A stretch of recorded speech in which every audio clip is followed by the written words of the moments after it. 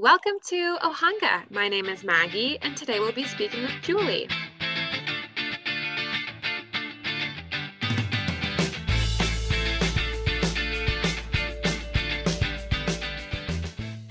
All right, Julie. So what kind of art do you do? I like to do fiber arts, and fiber art is a way of designing fabric and paper with using plants and natural dyes. So I like to use natural fibers that I print with plants and leaves and local botanicals. So we live on a farm out in Green, and I like to use a lot of the plants that we grow and also from the woodlands that we live around us. So I actually take the plants themselves, the leaves, the bark, the flowers. I lay them on a piece of fabric, and I imprint their impressions onto the fabric, which creates the design on the fiber. So I also use natural dyes to enhance the prints with natural colors to make the scarves and fabric look the way that I would like it to look, or what nature has in mind for me to do. So it's very natural, it's very earthy, and all the textiles that I dye are all one of a kind.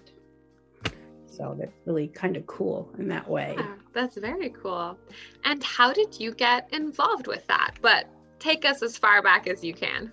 Okay, so I remember even as a little girl always being the one that, when we went to the beach, was the one that gathered all the flowers and looking at the grasses, and I always enjoyed flowers. And then when I got older and I had kids, and I started a business with my parents where we had an herb shop and floral shop, and I got into doing fresh flower arrangements. I self-taught myself.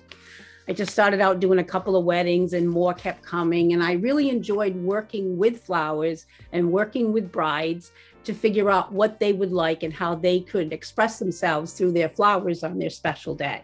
And I really enjoyed that. And what point was this? How old were you when you got involved with that? I was probably in my 30s because my kids were younger then. So we had the store for about 10 years. And then it just was a lot of work. And I just had young teenagers at the time, and my kids were getting older, and I needed to spend more time at home. And my parents were getting older. So we gave up the store and we moved beyond that. But I still did wedding flowers. People still found me. I thought once I closed the store, I was done.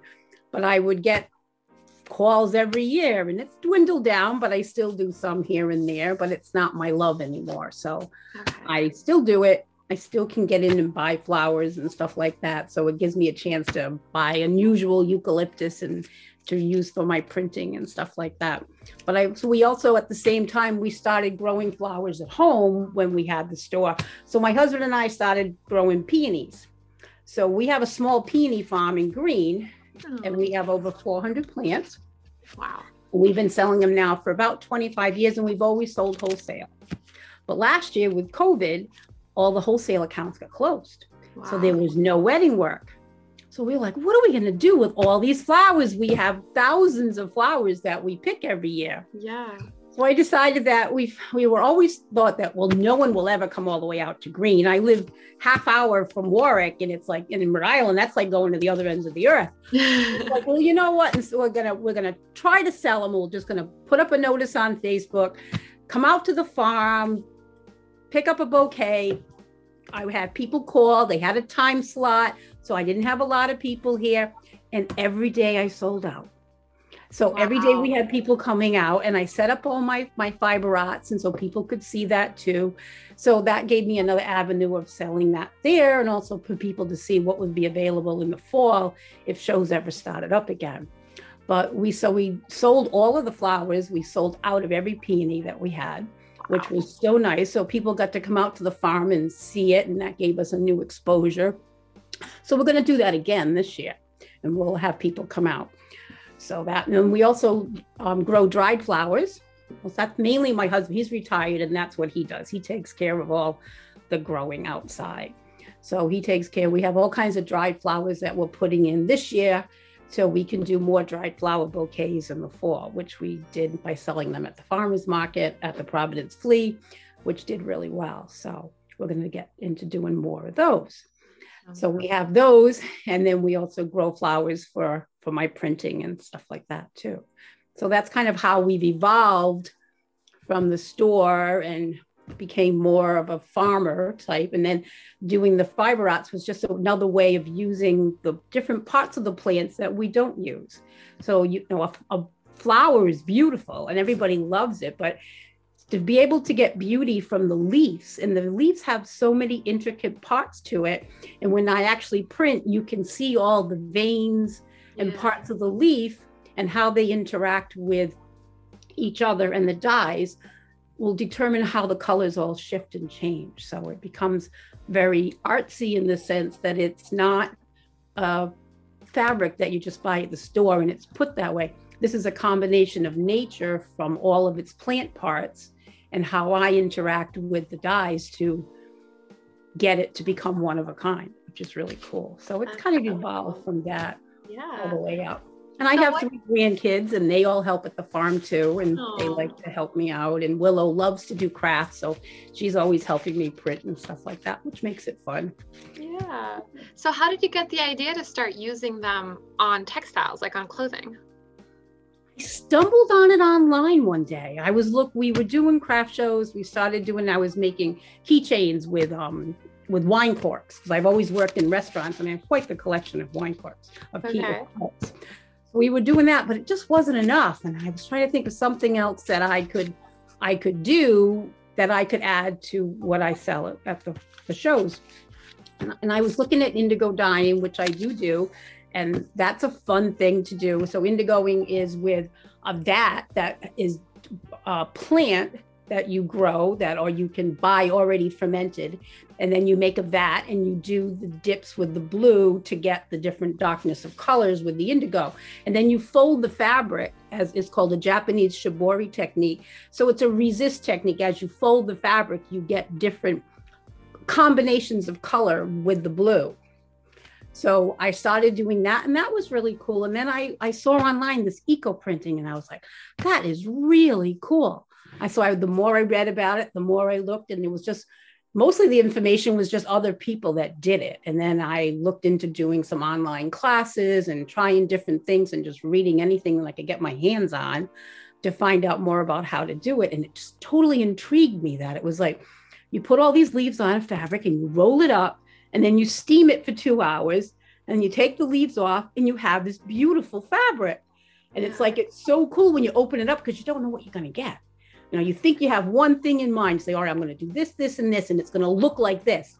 Yeah, it doesn't come out like that. It's just totally different. Yeah. And it's just, and then because of the natural dyes, they change in different ways. Your chemical dyes, when you dye something, it's the color that it is. And it always stays that way. But with the natural dyes, they kind of grow with you and they change. So they become a little more weathered like you do as you wear them over the time. So, which is really neat the way that they look. So was the indigo dyeing also during COVID? I did that before. I did do indigo dyeing last year. I didn't, because the shows were canceled. I did some, but then I wasn't sure how I was going to sell them.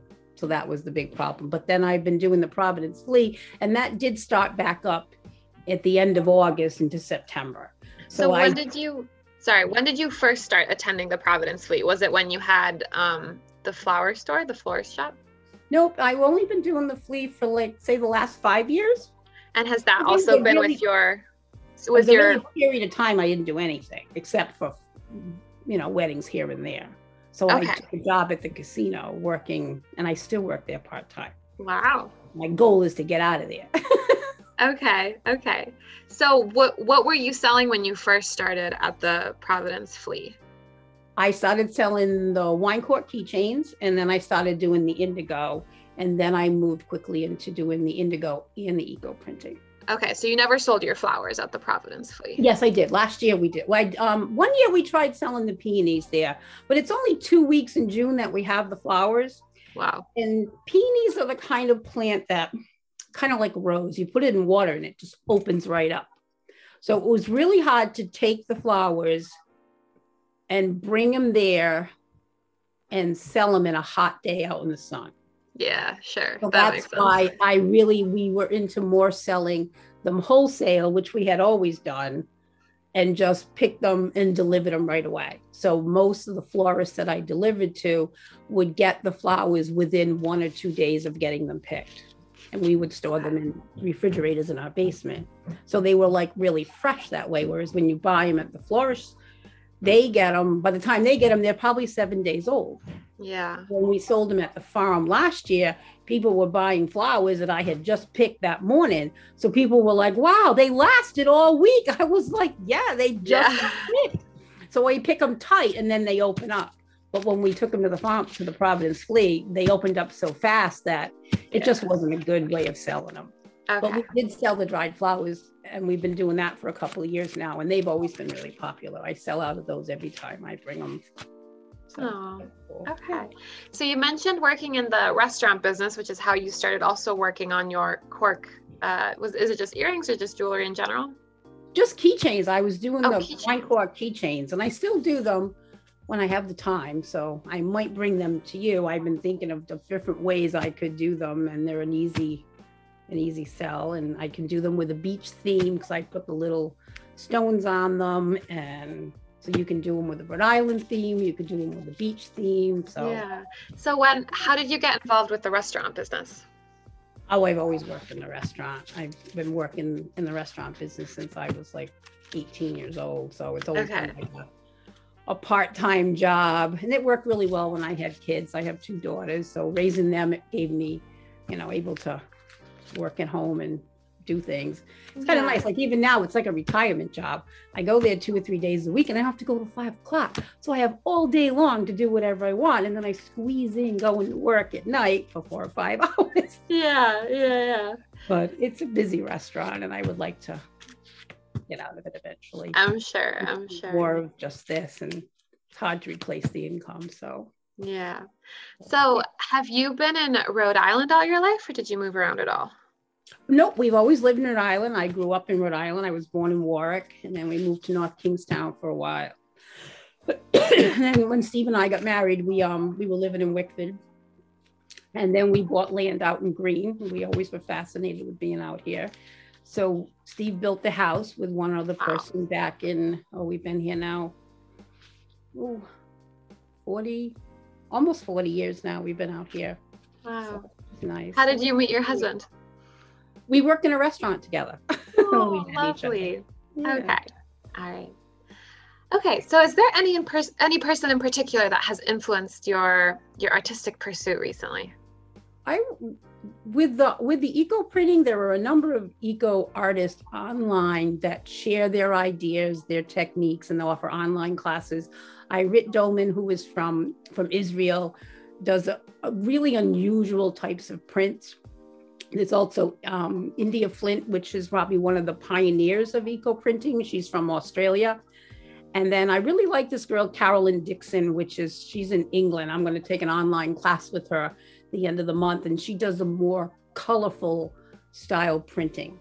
Okay. And I want to find out more about that. So there's always something to learn. And I'm always like finding, I could do this. And then this is kind of really neat. And so I find I'm all over the place with different ideas, because it's like I find everything is so fascinating to do. Yeah. I have all different kinds of fibers. So I like to use silk and, raw silk. There's cotton fibers, protein fibers. I'll order cashmere, which will come in the different scarves in the fall, which are just beautiful to print. Your protein fibers print so nice. And it's just, you can get a lot of different things from different fibers, and they all take the dye differently. You can use the same natural dye on cotton or on silk and fiber or wool, and the colors are all different. Wow. Because the texture absorbs it differently, and it interacts with the chemistry of the fibers, and they all print differently, which is so cool. Yeah. So what inspires your work? Besides nature, obviously, what motivates you? What keeps you going with this art form? When I make something and somebody looks at it and they're like, wow, this is so different. And it was kind of like the same rush I would get when I would do wedding flowers for people. It was like people would, they'll find something, or they'll buy something like, oh, this will be so great for so and so because they love this and it's got these kind of leaves on it or this color with it and it's their style. And it's like, and that really makes me feel good when people find something that really speaks to them, because each piece of thing that I dye has its own story and where it's been and how it's grown. And I think people kind of relate to that. It's kind of the energy from the art kind of attracts their energy. And it's neat seeing that when people find something that they really like. Yeah, absolutely. And so the theme clearly in general is nature, just because of, the products you're using, but is there any pattern or any specific like leaves or pattern that you try to lean towards? I know you said it's usually a surprise, so maybe it's a little hard to do that. Yeah, probably that's been my biggest hard part, is to let go. Like if you have something in mind that you're trying to do, or if you see something that somebody else has done and say, oh, wow, I love the colors in that and I love the way it printed. And then you try to duplicate it, or even trying to duplicate something that I've already done. It doesn't quite come out the way you anticipate it to come. Okay. So I find that it's like, wow, this is really cool, but it's not what I was planning. So I have to kind of let go and just be, grateful for what I get from it, and just be more accepting and acceptance of it. And, it's like, and it's like, sometimes it's not what I wanted, but it's still beautiful, and if somebody loves it. And it's just, I still think that it's not always I'm making something for me. I'm making something that somebody else will really love, and everybody's different. So there's always something, but letting go and just letting it be and accept that and be just grateful for what comes out of it.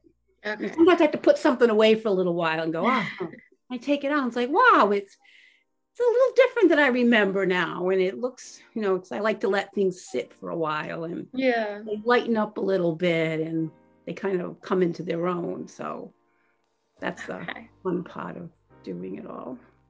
Gotcha. And can you describe your workspace? Where do you do all of the dyeing in? All right. So I have 3 workspaces. I have outdoors. Of course. Which I do my indigo dye in, because you can't do it inside, because when you're doing indigo dye, you're dipping it into this vat and you're taking it out and you're letting it oxidize, and then you're re-dipping it sometimes up to 10 times to get a really dark blue. So I do that outside because it's really, really messy. So I have my outdoor space where I can, make my mess and clean it up later. And I have a studio in my basement where I do my eco printing now. I outgrew the kitchen and I outgrew my workroom upstairs. So I took over the cellar, the basement. So I have all my dyes down there. My husband built me all these shelves. I have 2 big tables. It's right by the big door that opens up to the outside, so I can get lighted from the outdoors, and I can make a mess, and it's on the basement floor. So it's like I call it organized mess, because it's all organized where everything is. And then when I stop making things, it's kind of a messy kind of an art, when the way it just does it. And then I have a space upstairs in the upstairs room that I do share with my grandkids, because they think it's the neatest place to play.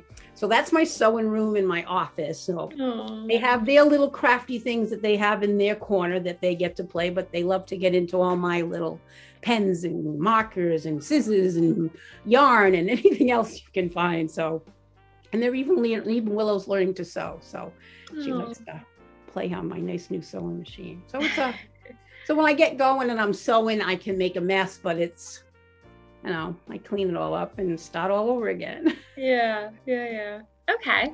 And now, besides, you've mentioned having trouble, letting go of your expectation of like what the pattern and what the colors will be, but have you faced any other particular difficulties in pursuing this new business of yours?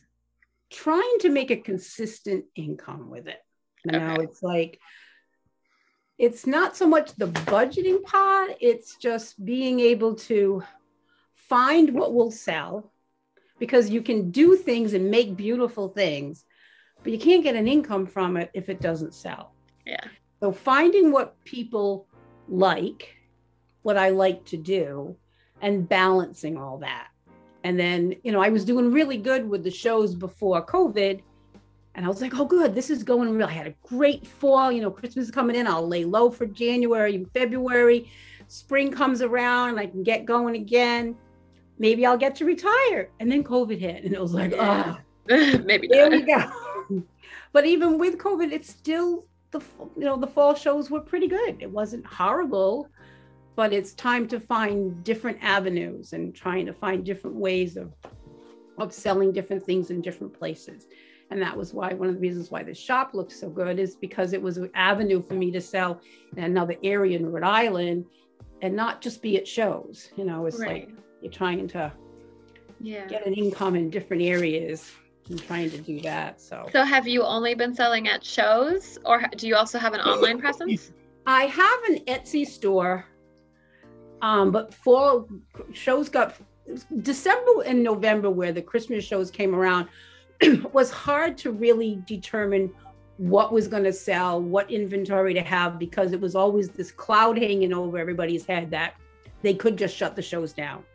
Yeah. At one point, they could just all be canceled. We could all be back down on lockdown.